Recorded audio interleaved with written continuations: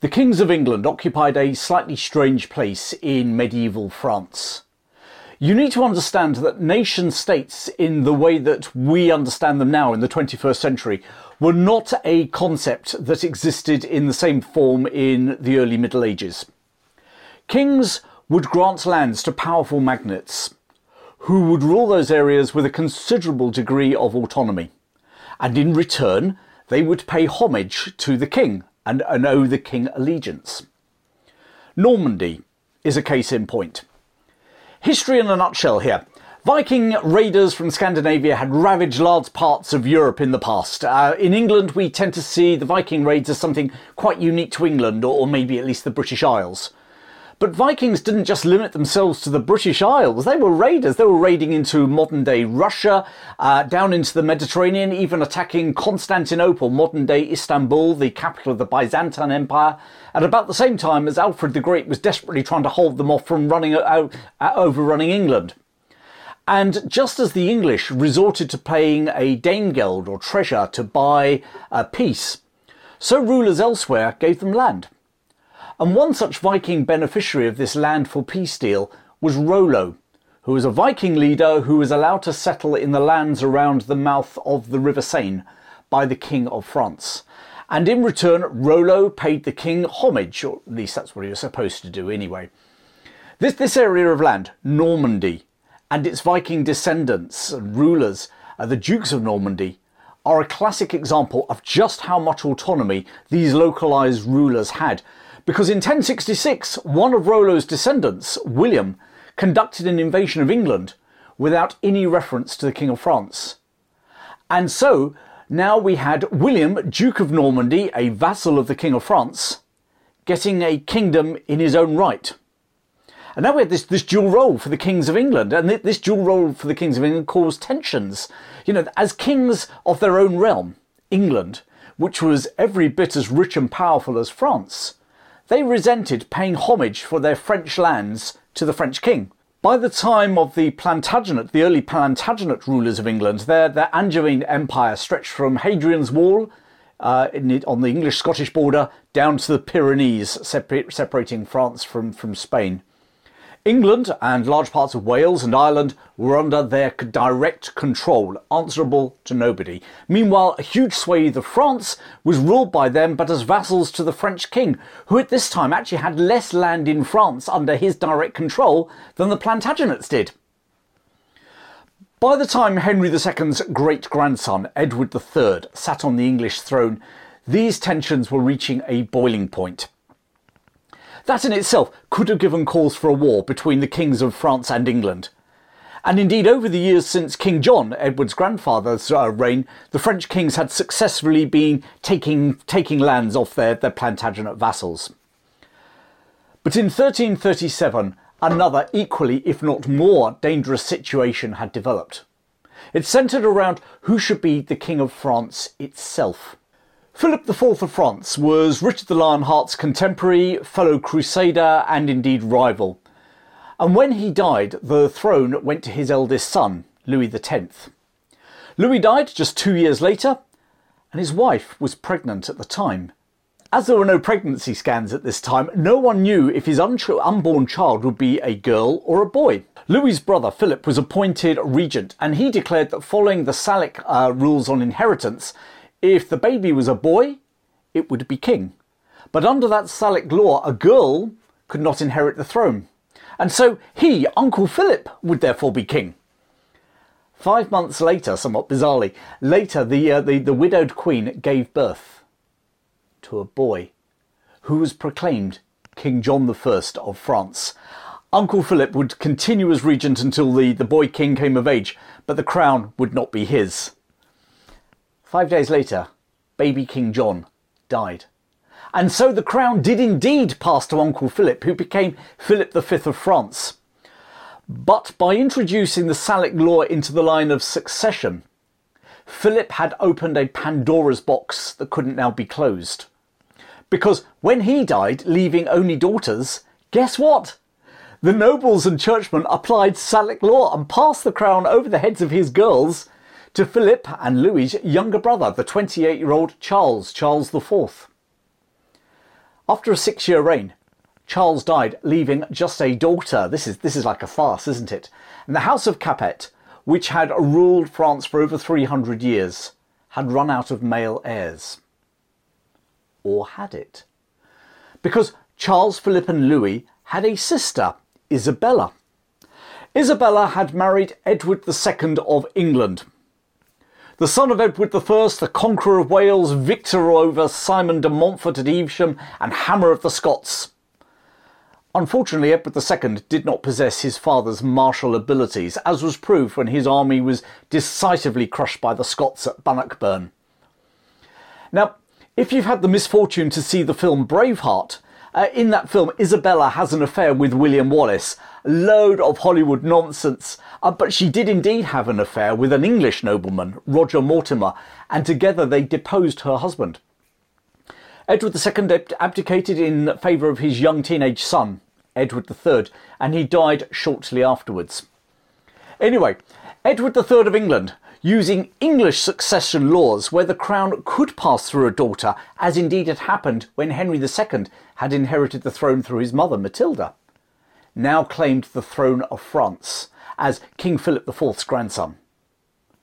The French nobility disagreed. They were following a different inheritance rules, the Salic rules, which debarred the crown passing through Isabella, because she was not entitled to be in the line of succession, therefore neither was her son. In their view, Edward had no claim. And anyway, he was English. The French therefore proclaimed Philip IV's nephew, also of Philip, just to be confusing, as king instead, Philip VI of France. And there matters might have grudgingly rested, until the new king, Philip VI, decided to retake his lands in Gascony, which is the area of France from sort of Bordeaux down to the Pyrenees, from his vassal who refused to pay him homage for those lands, a certain Edward, King of England. Edward III was not his father. His response was the same as you would have expected from his granddad, Edward Longshanks. He decided on war, and for good measure, he reiterated his claim to the French throne.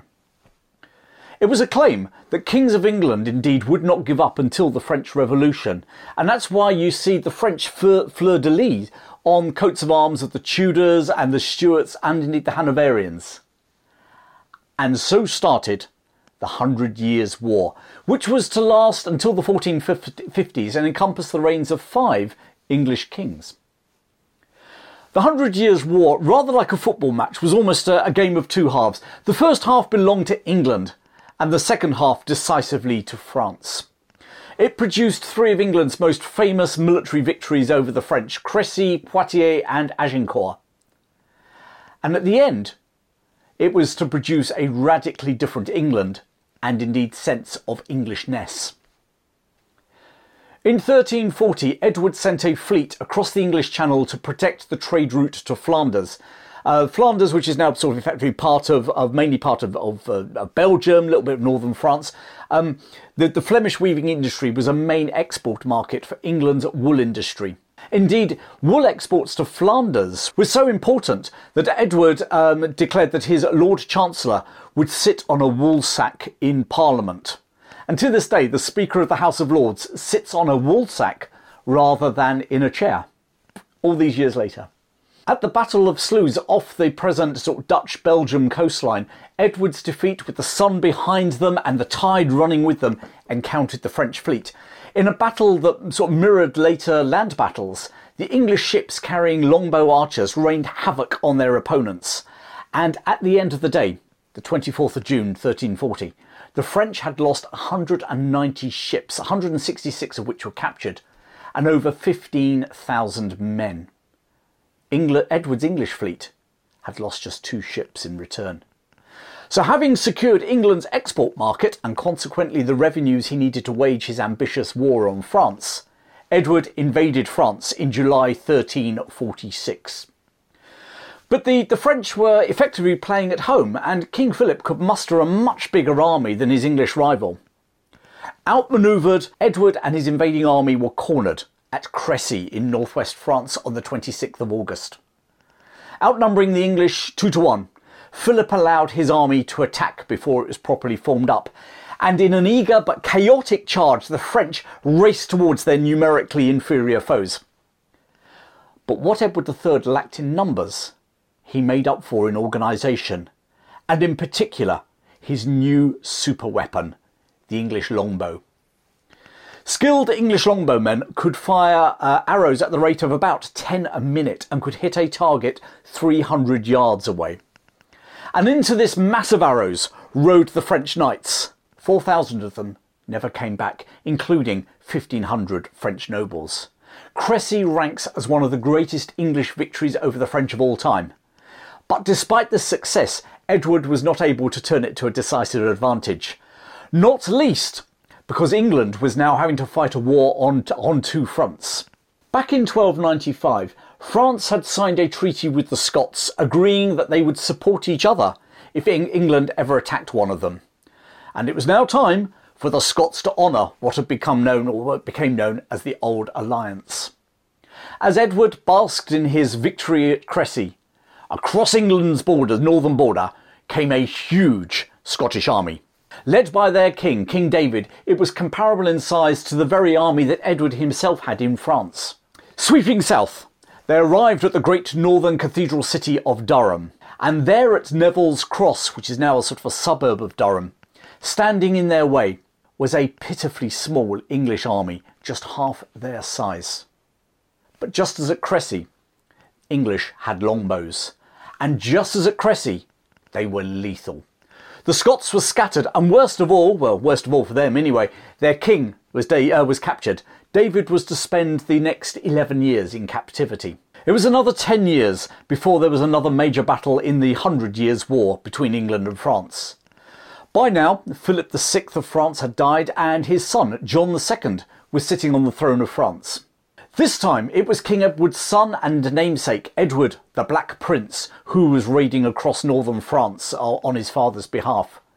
And once again, the English invaders were cornered by a French army, this time at Poitiers. Once again, they were outnumbered, about 15,000 French versus about 6,000 English. And once more, it was the English longbow that was to play a decisive part in the battle. The French were to lose over a quarter of their army in an almost carbon copy replay of Crécy. And amidst all this carnage, King John himself was captured by the English.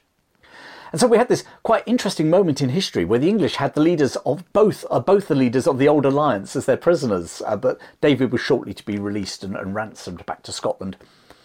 John, however, was to remain a prisoner in England for the next 4 years. With supremacy on the battlefield, but unable to capture any major fortified towns such as Reims, the traditional coronation venue of the kings of France, or Paris itself, Edward settled for a treaty in 1360 which confirmed his hold on an enlarged Gascony in southwest France. And as part of that treaty, a ransom was agreed for King John, and he returned to France, leaving his son as a hostage while he rustled up the ransom money payments. 3 years later, a bizarre event happened. His son escaped from captivity and arrived safe and sound back in France. Woohoo! In an age of chivalry, John was crestfallen. He had given his word to the King of the English to pay the crippling ransom and had left his son in English hands as a mark of good faith. And now his son had broken that honour. What was he to do? To the dismay of his advisers and French nobles, he chose to surrender himself back to the English. And King John of France arrived in London almost like a hero's welcome. But shortly afterwards, he actually died in London. Within 10 years, both the Black Prince and King Edward III himself had passed away. And there was a sort of a lull in the war as the English, under their child king Richard II, focused on the internal matters of the Black Death, the Peasants' Revolt, and indeed growing opposition to his own style of government. In 1399, Richard was deposed by his cousin Henry Bolingbroke, who became Henry IV, the first of the House of Lancaster, and therein were sown the seeds for the Wars of the Roses. But that is for another story. In 1413, Henry died and was succeeded by his son, Prince Hal. Enter one of England's most famous warrior kings, partly due to one of England's most famous victories over France, and also due to the works of one William Shakespeare. Henry V. Within 2 years, Henry V had reignited the war with France, and after laying siege to Harfleur in Normandy, which held out for a lot longer than he had anticipated, Henry moved his army across country, aiming to reach the safety of English-controlled Calais. On the 25th of October, 1415, he found his route to safety blocked by a huge French army near the village of Agincourt. Henry's army was somewhere between maybe 6,000 and 8,000, and it was outnumbered 2-1 by the French. However, over 3/4 of his army consisted of English longbowmen. The cream of the French nobility were mounted, along with their knights, charged down the hillside towards the English line that stood behind sharpened wooden poles placed at an angle to try and deter horses from jumping. And as they charged, something like 4,000 English archers let fly. Within 3 seconds, 4,000 arrows, travelling at something like 150 miles an hour, hit the French knights. 4 seconds later, the next wave of arrows hit them, and then another, and then another. The French knights had been met by the equivalent of a medieval machine gun. It was carnage. It was estimated that something like 6,000 Frenchmen, including about 40% of their nobility, nearly half their nobility, died on the field at Agincourt. Henry lost indeed about 1/10 of his men, about 600, including his cousin, the Duke of York. And the ducal title, Duke of York, passed to his nephew, Richard, who would eventually challenge Henry's son for the crown of England in the Wars of the Roses, but again, for another day. In the resulting treaty, following Agincourt, the ageing French king, Charles VI, recognised Henry as ruler of Normandy. Once more, Normandy was under English rule after a 200-year gap. He also agreed to the English king marrying his daughter, Catherine. And more importantly, he agreed that when he died, Henry, or his heirs, would inherit the French throne rather than his son, the Dauphin. This was the high point of England, for England, in the 100 Years' War. Within 7 years, Henry lay dead, and his infant son, Henry VI, was King of England. Oh, incidentally, just as an aside, the widowed Catherine of France, Henry's ex-wife, went on to marry a Welsh nobleman at the London court by the name of Owain Tudor.